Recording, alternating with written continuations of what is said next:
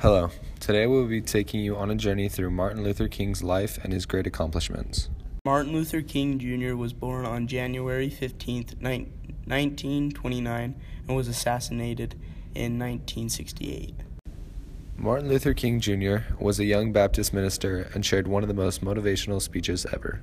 At this time of period, in parts of the country, especially in the South, blacks couldn't eat at certain restaurants and continued to attend segregated schools and were unemployed at a rate nearly twice that of whites. The Civil Rights Movement was an organized effort by Black Americans to end racial discrimination.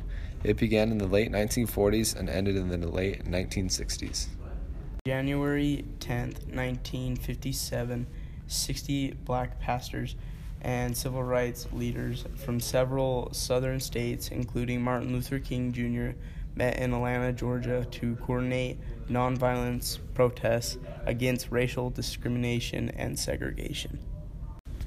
On this same date, Martin Luther King Jr. was chosen as the first president of this new group, dedicated to legalizing segregation and ending the suppression of black Southerners in a nonviolent manner.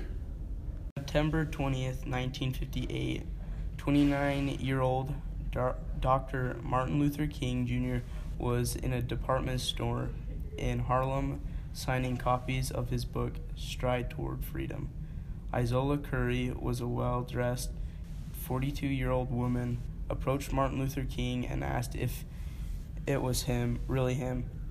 When he replied yes, she said, "I've been looking for you for 5 years," and plunged a letter opener into his chest.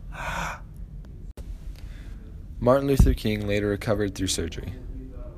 August 28, 1963, King declared one of the most well-known speeches in history. The speech is titled, "I Have a Dream." Over 2,500,000 people attended his speech in Washington, D.C. He offered up hope in the speech that my little children will one day live in a nation where they will not be judged by the color of their skin, but by the content of their character.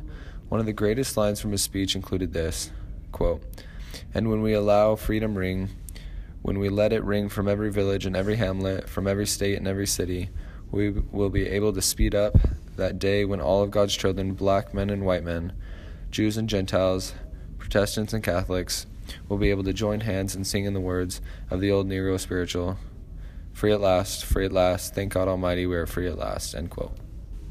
April 4th, 1968, Martin Luther King Jr. was assassinated at St. Joseph's Hospital, Memphis.